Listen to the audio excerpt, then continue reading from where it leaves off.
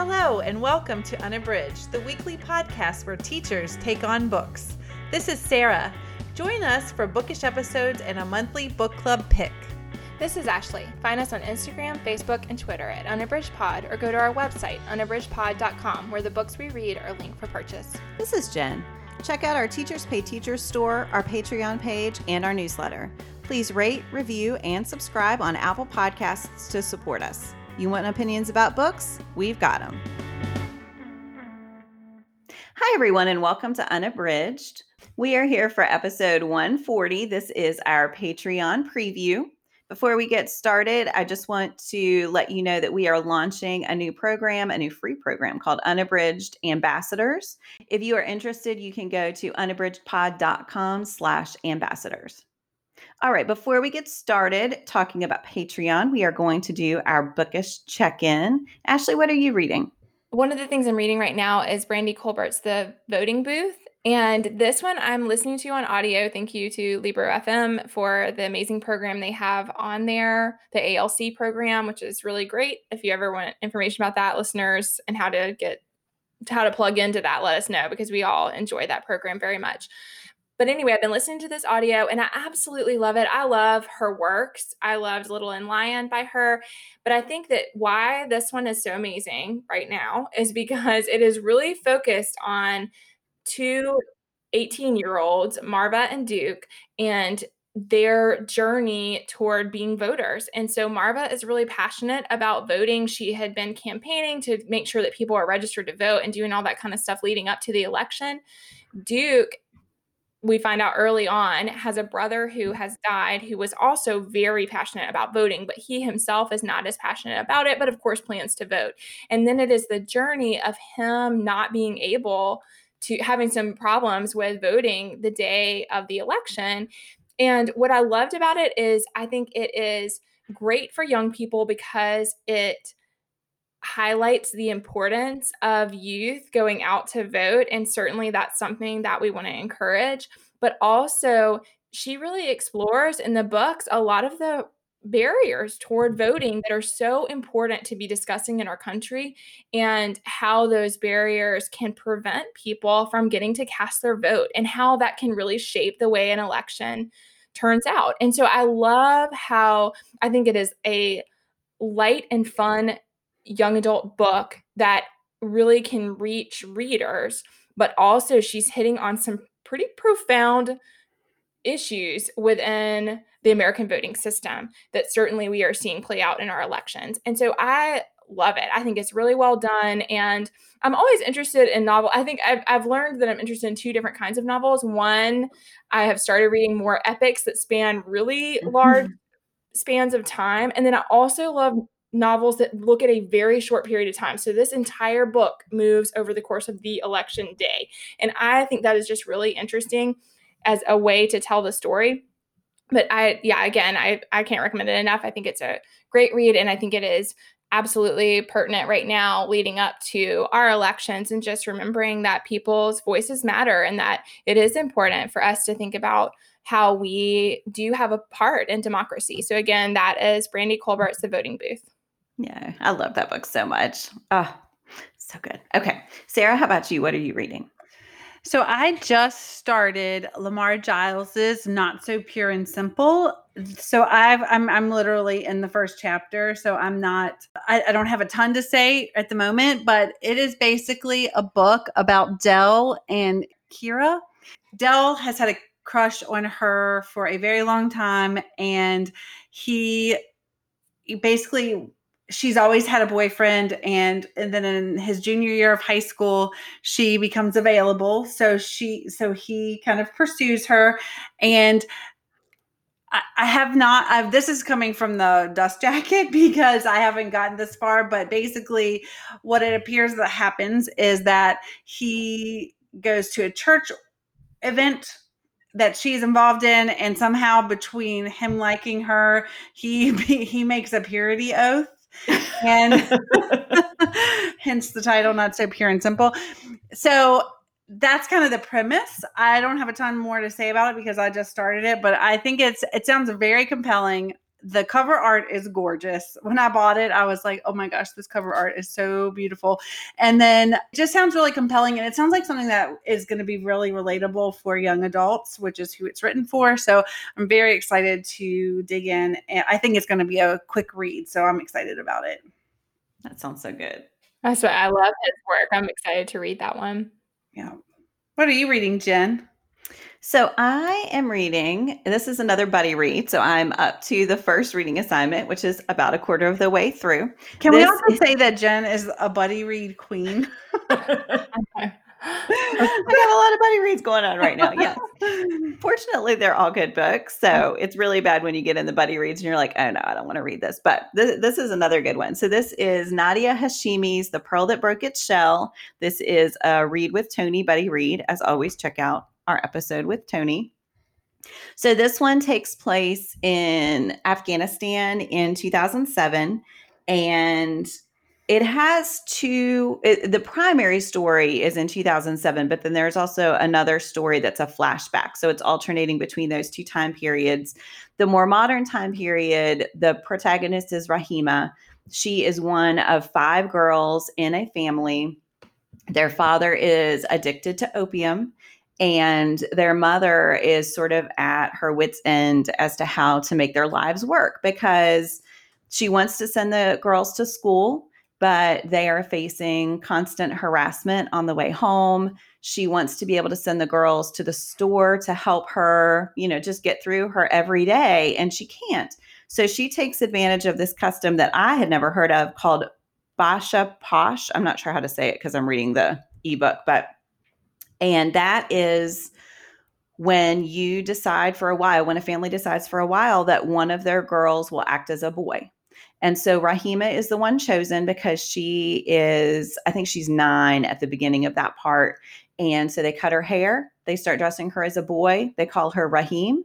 And then everyone knows that this is happening and just accepts it. And also is giving her all of the privileges that a boy in the society would have. It's really interesting the way it all comes about. And the alternate storyline is about Rahima's ancestor, Shakiba, who is in a horrible accident when she's very young, and half of her face is burns. And the burn is so severe that it's paralyzed. And because of that, she is an outcast from her family, and she never really sees anyone. And there are certain parallels in her life to what Rahima is going through. So it's just this great, the story of Shakiba, Rahima's aunt is telling her, and her aunt is also an outcast because she has a limp. And so there's all this discussion of the way that when people talk about her, the fact that she has a limp is part of her name. It just like becomes this defining characteristic. And that had happened with Shakiba as well. And so, yeah, I am really enjoying it. Hashimi is a great storyteller, and I love the stories within stories, and I'm learning a lot. So it's a great read so far. I feel like Tony has a great touch with picking books that are going to be good for discussion. So that's been fun. I just realized I have that on my shelf. Oh, really? Oh, wow. Well, I was like, oh, that sounds really good. And then I saw the cover and I was like, oh, that looks familiar. And I had done a subscription box a year or 2 ago, and they sent me 3 books, and I was like, oh, it's on my shelf. That's why it looks familiar. That's really funny. Well, yeah. So that is The Pearl That Broke Its Shell. And someone in our buddy read was saying that she had found a deal on all of Hashimi's books at this used bookstore, and the covers are all lovely. And I realized that I have another one of them. So I had a similar experience. I was like, oh, that's why her name sounded familiar. Anyway. That's funny. I almost talked about Thierry Jones's An American Marriage for a bookish check-in, but that I've already finished it. But that was another one that Read with Tony did as a discussion. And in addition to her buddy reads that I think are amazing, she's also doing the Read to Learn buddy reads right now. So they're single time discussions, but a lot of them are, it's supporting the Black Lives Matter movement and exploring a lot of books by Black authors. But anyway, I just wanted to say that was a really great discussion experience as well. And another great book. I mean, just a phenomenal, I absolutely loved that book. So yeah, that's great. All right. Well, we are going to move on to the main part of our episode. which is going to be a little bit layered. So we wanted to talk about Patreon and everything that we have going on there. We are really excited about our Patreon content. There are a lot of levels, but we kind of have two tracks. So we have a track for teachers where you can get a lot of good teaching materials. And then we have just a bookish track. And then we have a good one for people who are both bookish and teachers, which I think is a lot of people. So everyone should really go for that one. Yes, it is the highest level. Okay. So we have some audio content. So each month, Sarah and I are recording book to screen adaptation episodes. So we're picking either a TV show or a movie that is adapted from a book and just chatting about it. And we've been all over the place there. And then Ashley and Sarah are doing unabridged off-topic episodes. And those are actually non-bookish episodes. So they're just about random things that they want to talk about. I have to say, I think these are all really fun. I have a lot of fun recording them and listening to Ashley and Sarah's. And so I think you would enjoy those and just get to know us a little bit more. And the really cool thing about those episodes is that you can put in a private RSS link into your podcast catcher, and they will come right in as a podcast in your whatever app you're using. So if you do sign up and you have trouble with that, just email us or message us on social media, and we can help walk you through that if it's unclear to you when you get started. And they're a lot of fun for us because they're a little less formal and we have a little bit more control over who is seeing them. And so it's easier to just be a little more relaxed, which is really fun. Yeah. I think it's a great way to get to know us. So another great way, we also have host spotlights each month where we share a little bit about ourselves, just as people, just as hosts of Unabridged. We have book talks about different levels. So we do children's lit, middle grade lit, and YA lit. We have some other teaching materials that people can get for free. I will say a lot of those would also be good just if you have a book club. So even if you're not a teacher, you might want to take a look.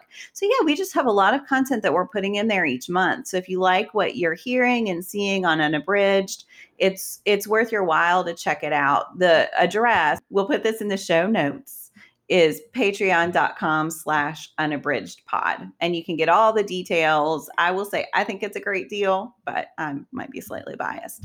Well, and yeah, I wanted to just add on that we really appreciate your support because while it is a low cost for you, having Patreon supporters really enables us to continue bringing you the content and supporting the cost. We're looking to cover the cost of what it takes to just keep the podcast going. And so your support means a lot to us, and the financial aspect of it just helps us to cover some of these costs that we incur so that we can bring you great content, which we love doing. So to give you a little taste of what you might get if you decide to support us on Patreon, we wanted to share one of our Patreon episodes. And this is one of Sarah's and my book to screen adaptation episodes. It is about Twilight. And I have to say, this was a hoot because that was a hoot. I had not watched Twilight in a very long time. And so many of the emotions that I felt when I was reading the Twilight books and when the movies were first coming out just came flooding back. And I'll let you interpret that however you want. For better or worse, I felt a lot of the things I felt when I was reading Twilight for the first time. Man, it was, yeah. And we dug in. There's some great trivia about the making of the Twilight movie that we really dug into. So if you want to get a little bit of a deep dive into the background of Twilight. It's so much fun. I look forward to recording these episodes on Patreon because we get to touch on two of my most favorite things, pop culture / movies and books. And then with Off Topic, we get to talk about the things that we love that have nothing to do with either of those things, or maybe sometimes pop culture, but most of the time we get to talk about other interests that we have, because sometimes I think it's kind of like when you teach and your kids think that you like live in your classroom under the desk. They're like, you go to the movies. Oh my gosh, you go. And I think that sometimes because we talk about books so much, which we all love, that becomes this defining characteristic. So it's really nice to be able to share other parts of our life with you. And also to be, just like Ashley said, a bit more off the cuff and a bit more relaxed and a bit more conversational. So I look forward to recording those episodes. Yeah, they're really fun. All right. Well, without further ado, we will let you listen to our episode about Twilight, and then we'll be back after for our Give Me One. Hey, everyone. Welcome to our Twilight book to film adaptation episode for Patreon. Sarah and I are here to talk about the cinematic masterpiece that is Twilight. So as always, we are going to start with just our overall impressions of Twilight. I feel like that's complicated. So this is like my third or fourth watching of Twilight, the movie. And when I first watched it, I think I actually watched the first movie before I read the books, because I had a friend who just kept saying about these books. They were so awesome and that I had to read them. And so the first movie came out and I watched the first movie and I was like, ooh, all this teen angst and vampire-y romance. Thank you. I like this a lot. So I watched the movie and I liked it. And then I read the books and I devoured them. And again, I know that they are not this standard in literature, but I thought that they were compelling, and there are things that I just do not like about them. And even when I read them, I was like, this doesn't seem great, but I still could not get enough of them. And I really enjoyed them and I liked the movies. So I want to say that about my first watching. How I do think subsequent viewings have made me feel like it's a little more like, I think the further I get away from the books and that experience reading the books, the movies seem, especially the first one seems very like overly dramatic and very like kind of hokey a little bit. And I do think like, in this age in 2020, when we have these amazing special effects in movies, when you watch Twilight, you're like, oh, I can tell that this is pretty dated. But still overall, I enjoy the experience of watching it. I enjoy it. I enjoy those stories, even though I do have some critical things to say about some of the casting and all of that. But I do think like overall, I enjoy it. I think it is, I think that for the audience it's intended for, I'm sure it's captivating. So I find it an enjoyable cinematic experience. What about you, Jen? Yeah, I'm similar. Like we sat down the other day to watch it, and I thought every single thing anyone has said is wrong with this movie is right. And I do not care. I love it so much. There is something in it. Like, I love it now. If I had been in high school when this came out, oh my gosh, yeah. I would have been full on obsessed, because it's just like, I read all the vampire stuff. Like I read Anne Rice, but I also read the Vampire Diaries, which actually came out in the 90s. The books came out. It took me a long time to realize that the show was actually based on those books, and then I went back and read them, which was a bizarre experience. But yeah, I love that kind of thing. And so, yeah, like you were saying, I read them because in my classroom, I used to go around the room at the beginning of the year and have all of my students tell me their names or what they wanted to be called and what they were reading or a favorite book. And like half my kids were reading Twilight, and I had never even heard of it. And I was like, well, I guess I got to go get this thing. So I went to our local bookstore, picked up Twilight, and first week of school, this was a very bad decision. First week of school, stayed up till like 1 a.m. reading that book. And then I went back to the bookstore the next day and bought the rest of the books. I think the fourth book wasn't out yet. There's just something, like you said, even though my brain knows there are things wrong with it. Mm-hmm. The sparkly skin scene. Oh, Lordy. I just remember my husband kindly went to all of the movies to see all the movies in the theater with me. I did too. I love it. And then I remember the sparkly skin scene in the movie theater. I thought, he just looks really sweaty. Like, yeah, this is not appealing. So like you were saying about the special effects, and this one just takes itself so seriously, but I just love it. There's something in the storytelling that I think is so, like you said, there's the angst. It's very romantic. It's so compelling. I do think it tries really hard to be serious and to show Bella as this intellectual equal for this vampire who's lived for however long. I should do the math, but I won't. The whole I wrote this down because I thought it was so funny when she's like, why are you telling me the square root of pi? And he says, you know that? It's like, this is how we prove our intelligence. Yes. I mean, it does so many silly things, but at the end of the day, it doesn't matter. Mm-hmm. We were kind of tossing around the idea of doing ratings, and I have no idea how I'd rate this because my brain says something entirely different from my heart and from the way I get swept up in this story. So, yeah, it was definitely a nostalgia trip because I haven't watched it. I've watched it. I think I've watched it twice. I watched it in the theater and then once after, but I haven't watched it for a long time. It's funny, before we decided to do this for books to film adaptation, they were all on Netflix. And one night my family was in bed and I was like, I haven't watched this since the first time. And so I watched it, and it was so funny because I watched it on my husband's account that he has. And so I watched it. And then the next day it was like, you might like Breaking Dawn or New Moon. And he was like, why is all this on my recommendations? And I said, well, I watched Twilight last night.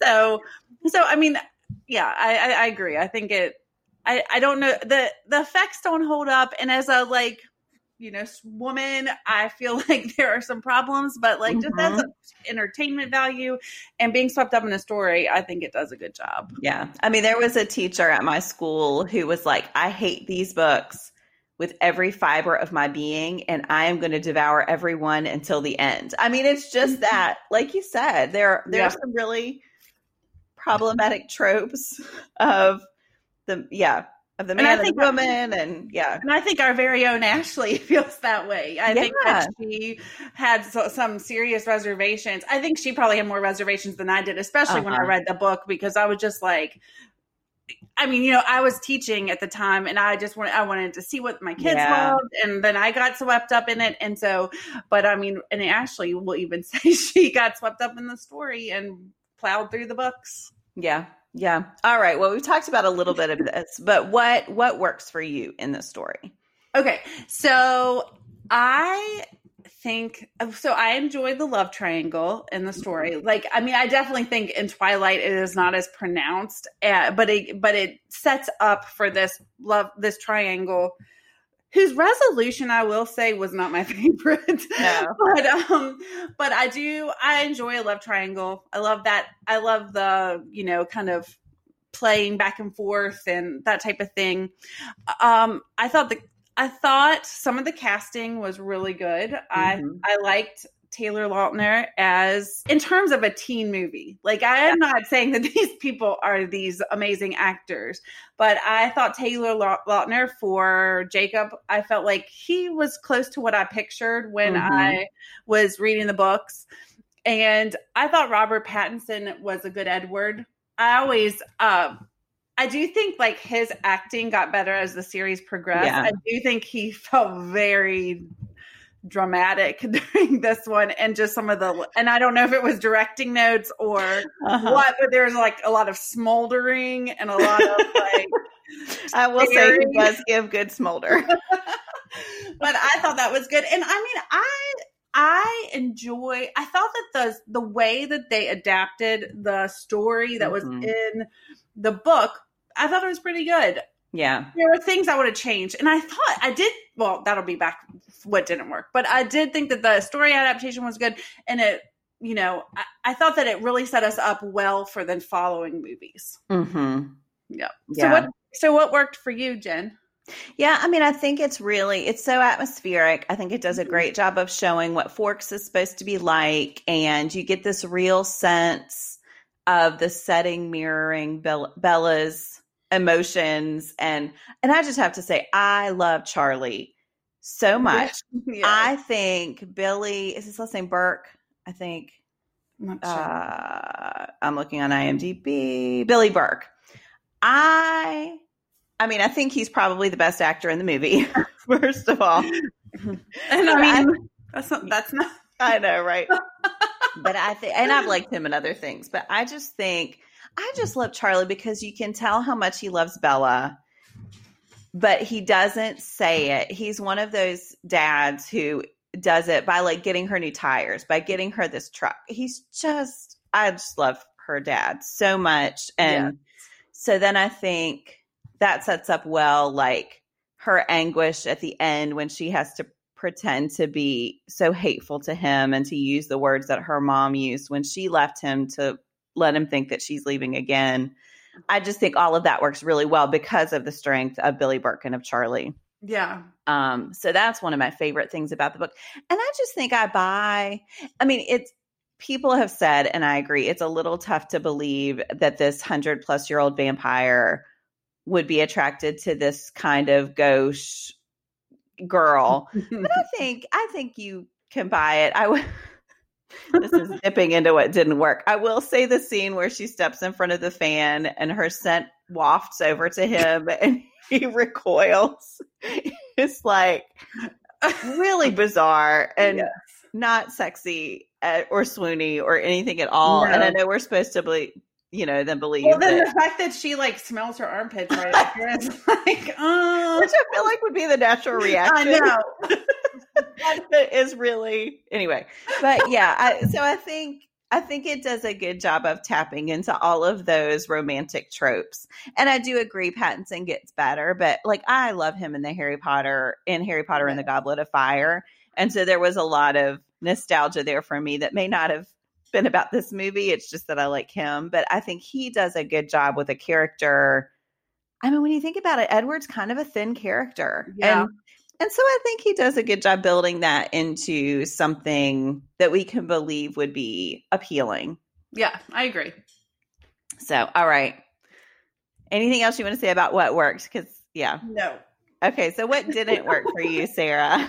Like, I felt like there were some super cheesy lines that took me out of the story. Yeah. Like, one of them is, well, it was not only the line, but also just the scene when they are running through the trees and he's like, climb on Spider Monkey or whatever. And then they are running and I'm like, this looks like I could have done this with a green screen. I mean, but I mean, I know that like we are way further in like what we can do. Yeah. Like technologically with movies now, but I mean when I watch it now I'm just like, oh my gosh, I feel like I could do this with a green screen and a bit of our friend Tim, I feel like he could recreate that better. So I don't know. That's what we should do this summer. We'll try to recreate Twilight for sure in quarantine. Okay. But I mean there are just in like the sparkly vampire thing, when they do that, I'm just like, oh my goodness. Well, and also I'm a child of like the 80s and 90s. So the vampire, OG vampires are the Lost Boys. And I mean, They are quite different from the Cullens. And I just remember watching that movie and being so transfixed on the, Kiefer Sutherland and, just the whole vampire, thing. And I mean, they were pretty bad. They were like the bad boys. And then when Edward Cullen goes up in the sparkling, I'm like, this seems weird. So, I mean, some of those things really took me out, but those are some of the things. There are others, but I'm going to let you go. Yeah. I mean, I would say that whole scene, which is meant to be okay. I'm glad that she figured it out because that whole thing of like people being too stupid to figure out what it is when everybody's right. I mean, of course you don't believe that's in real life, but in the world of this movie and film, I'm glad that she figured it out. That whole scene when he's like, just say it. I need you to say it out loud. And then he's trying to scare her off by running on trees really fast. And like, and then this sparkly moment is like, that is the apex of what does not work for me because it is supposed to be this moment of just like, she would be so attracted to him. And it's really bizarre. It's just really, and there are tinkling chimes. And I'm like, I feel like there are other ways that could have made this work better. There's a different kind of sparkle that we could have had that would have been more attractive and not so off-putting. I was listening to a podcast recently where they were talking about tropes in books that work. And one of what you were saying about like, when there's this thing that is between all the characters and one character just needs to say the thing. And then everybody, because like it's like saying that your characters aren't smart enough to figure it out on their own, especially after she gets the book and is doing the research and all that stuff. Yeah, I agree with that. That is really frustrating. So I am glad that was out of the way at that point, because it's frustrating as a viewer and if you're reading too, it's frustrating. I also think when Bella and her friends go to get the prom dresses and go to the bookstore, and Edward saves her from all the guys because he can hear what they're thinking, that is the epitome of the problem that any feminist would have with this movie, which is, here's this helpless little female who's going to get into trouble by being kind of clueless, and Edward has to swoop in and stop it. And he's also basically stalking her. Right. I mean, like, that's the other thing. And also, that's, I mean, gosh, the bedroom. I know, when he, like, after that, when he's, like, appearing in the bedroom, I will have to say, watching it this time, having a daughter of my own, and I'm like, is this what we want teen girls? Like, this is the goal romance with this man, like this guy sneaking into your room and like staring at you. When he says, I like to watch you sleep. Yeah. It's boundaries, Edward, boundaries. There's a reason vampires should have to be invited into your house. Lost Boys reference. Because that was the case in Lost Boys. Anyway, sorry, I jumped in. No. Are you going to talk about the bedroom, or where? No, that's a great point about the bedroom. But I was also going to say, like, when the guys are surrounding her, of course you want something to happen so that something bad doesn't happen. But like Edward tearing out, like in this like race car thing, and it's like screeching tires. I mean, like, why is that happening? I mean, why does he have to pull up like a race car driver? It's so bizarre. And like almost run over the guys. Yeah. And like they're so frightened of him because he looks mean and scary. I guess they're just supposed to sense something in the pheromones, but yeah. That whole part is really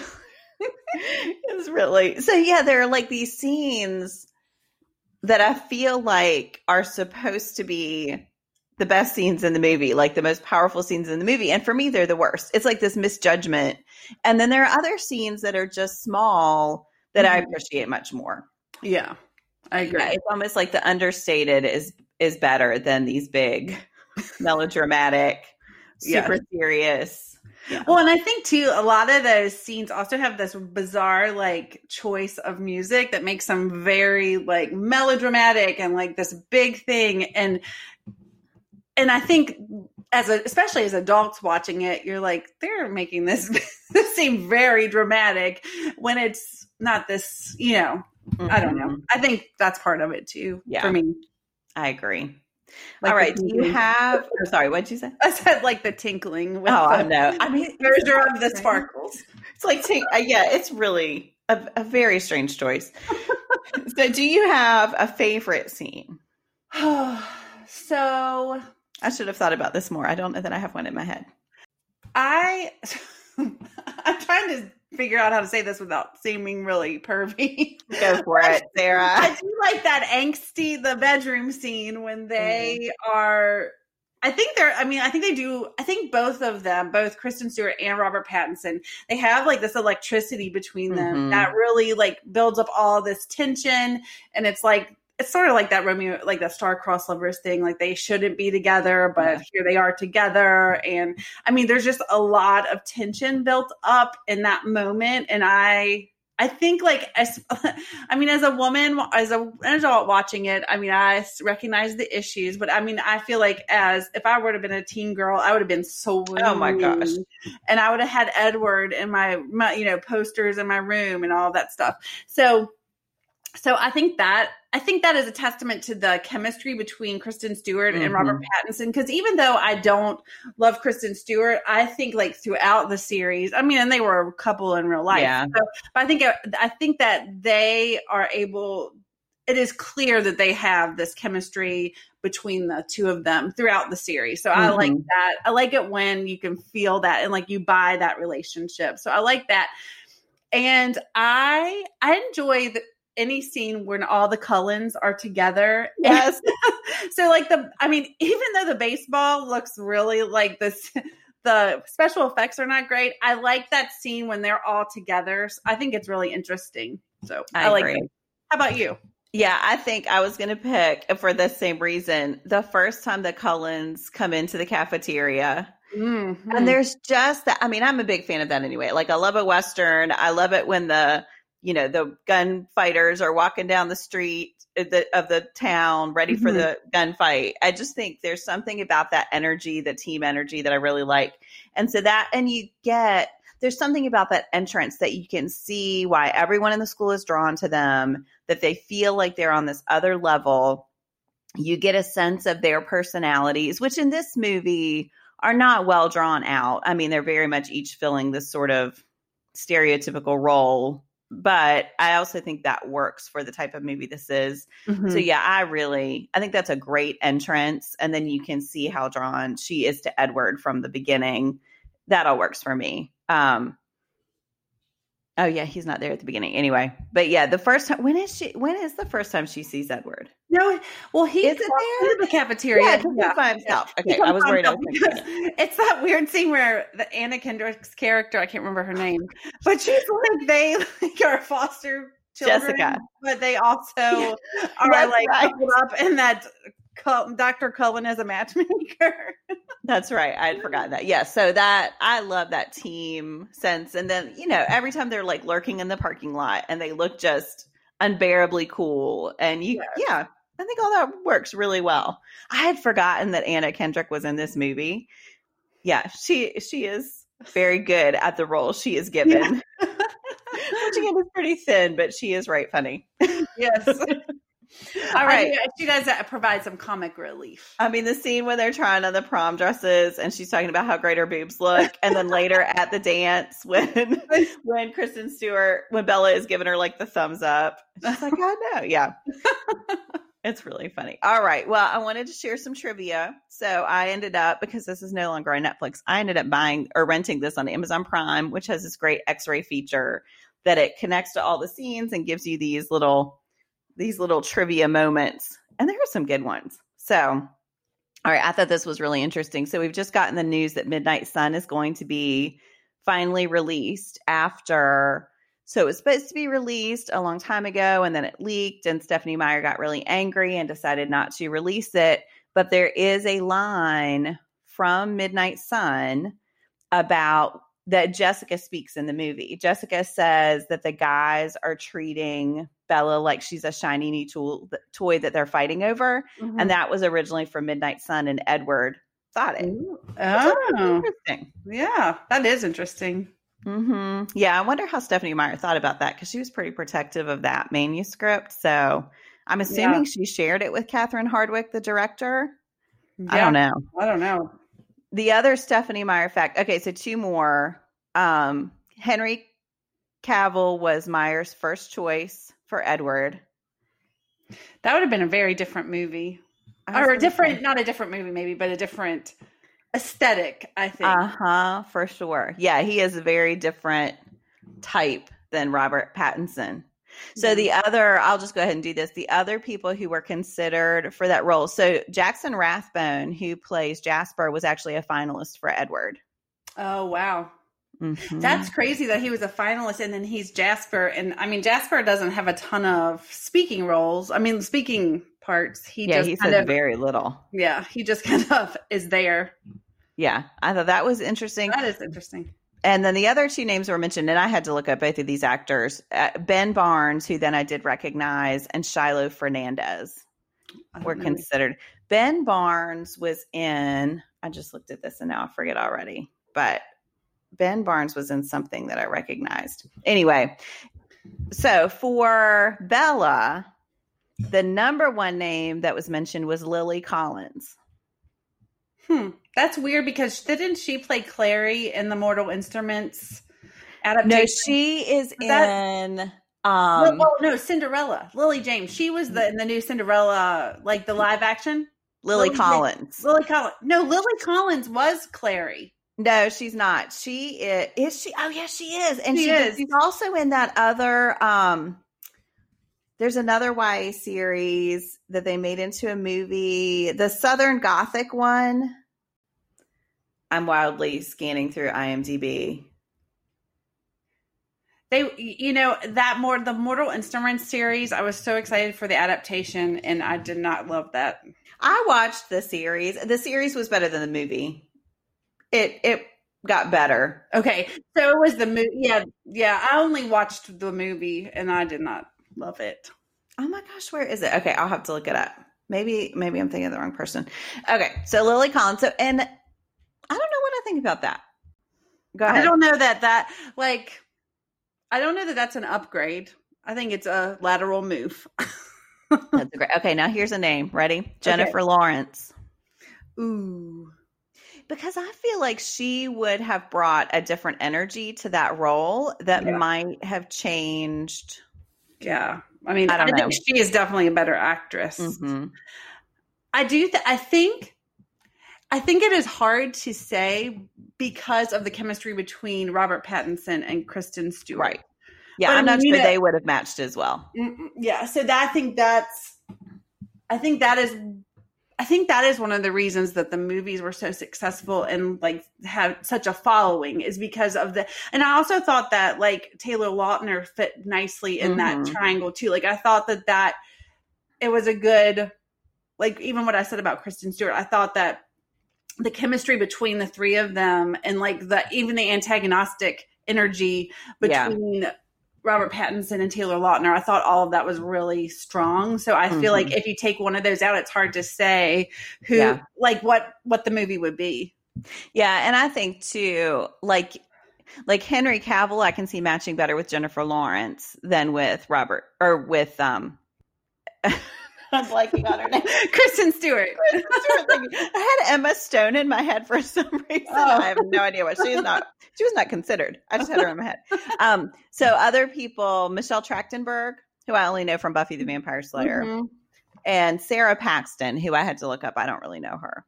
Yeah. I don't know her. I recognize that name, but I don't know who. I'm not sure who she is. And then Cam, I'm not sure how to say his last name. Gigandet, I'm sure it's French, but anyway, who plays James, the villain, was originally going to be Emmett, but preferred the other role and asked to be moved. We didn't talk about the villains, but I do think that Victoria and James and what's the other guy's name? I'm gonna look. I can't think, but I think that in terms of their villainy, or if that's a word, I think that they are fantastic. I do too. When they show up on the boat, and oh my gosh, to kill the Charlie's friend. I mean, Laurent.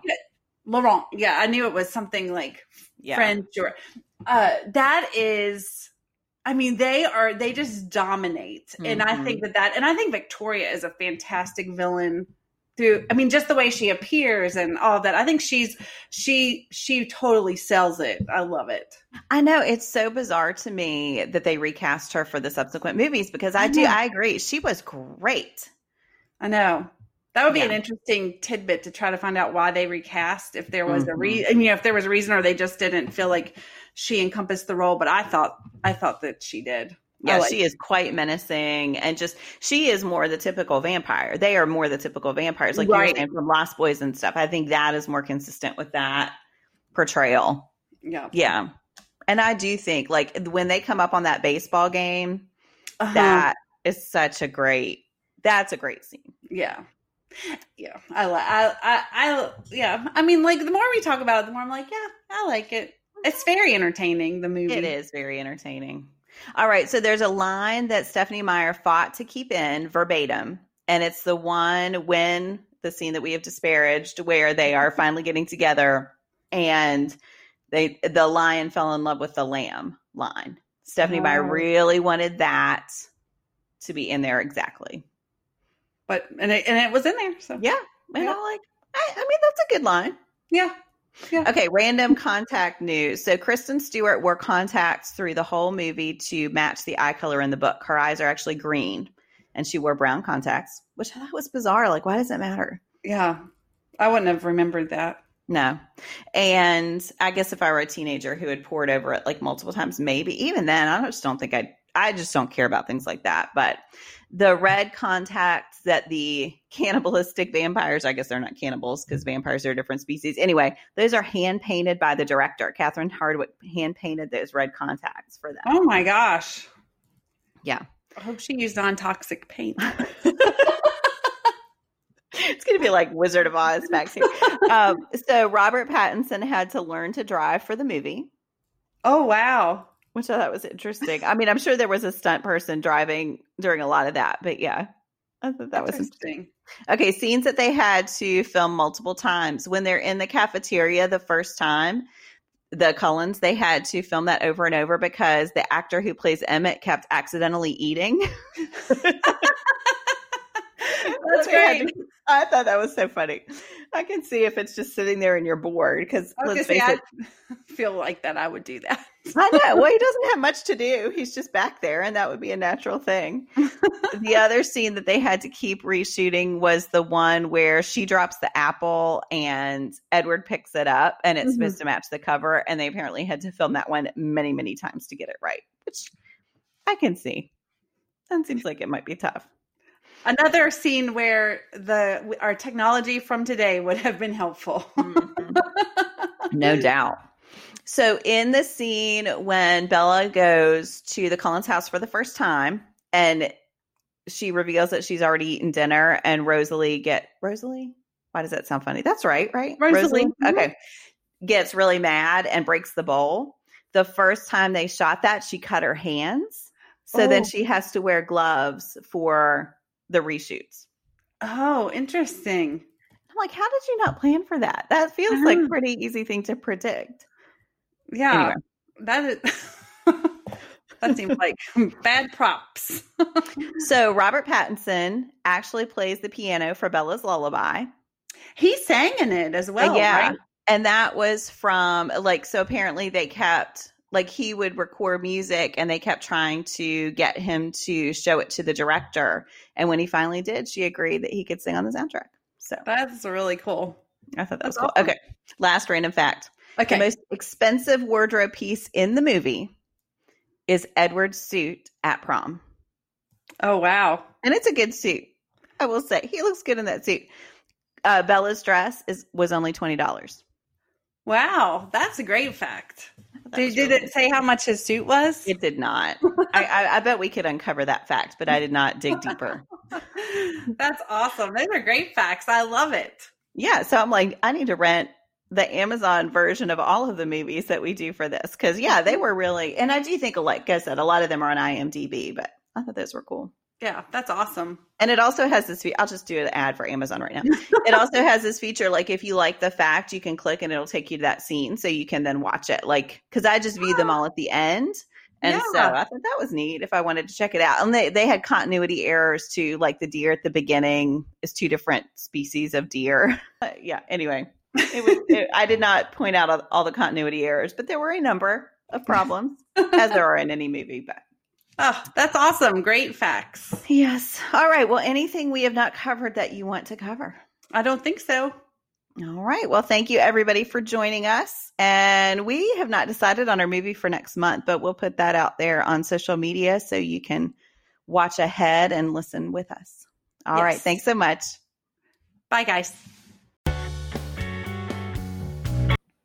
All right. Well, we hope you enjoyed listening to that episode. If you enjoyed our discussion of Twilight and want more content like that, again, we hope you'll check us out at patreon.com/unabridgedpod, where we're putting out more content just like that every month.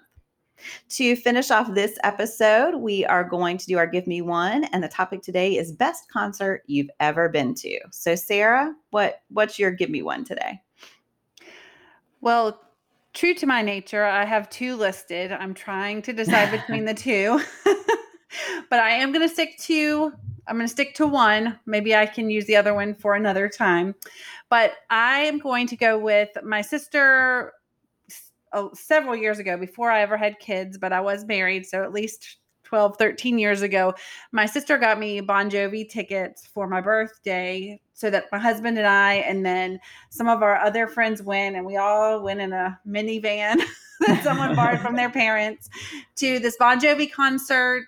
It was so much fun. And the icing on the cake was that the Goo Goo Dolls opened for them, which they have been one of my favorite bands for a very long time.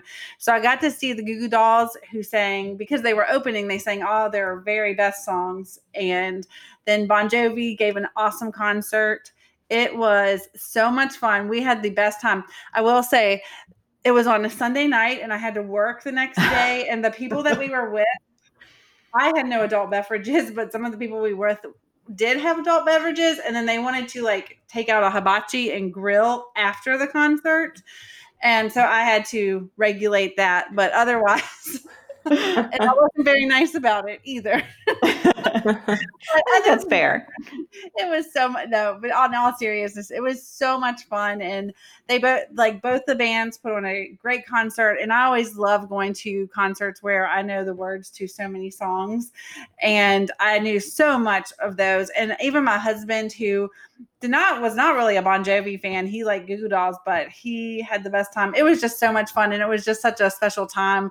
I got to go with my husband and then my sister and then our friends. And it just is one of my favorite moments, my favorite memories from a concert. So that's mine.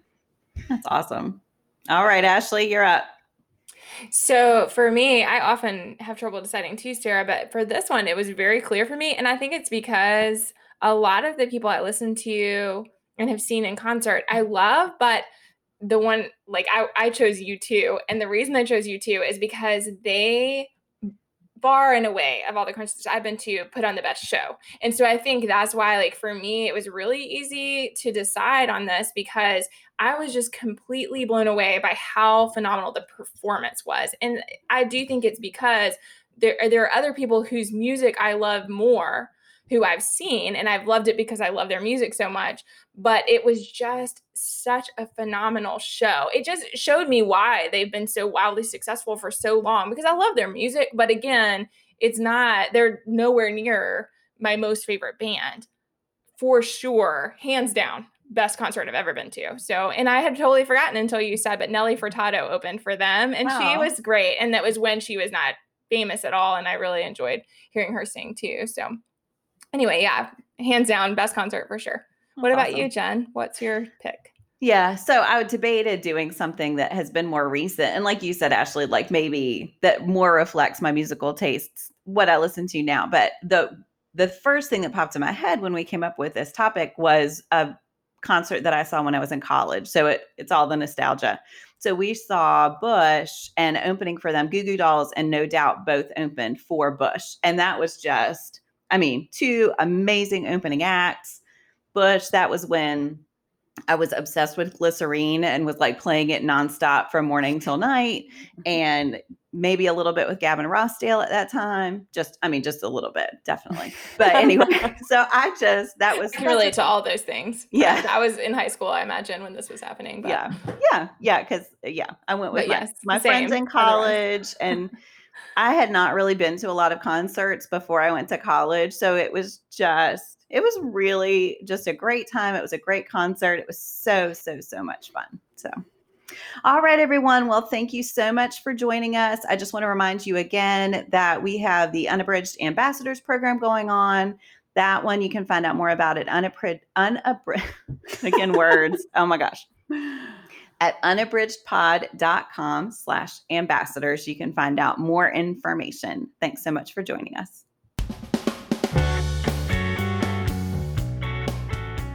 Do you have comments or opinions about what you heard today? We'd love to hear them. You can find us on Instagram, Facebook, and Twitter at unabridgedpod, or on the web at unabridgedpod.com for a list of ways to support us.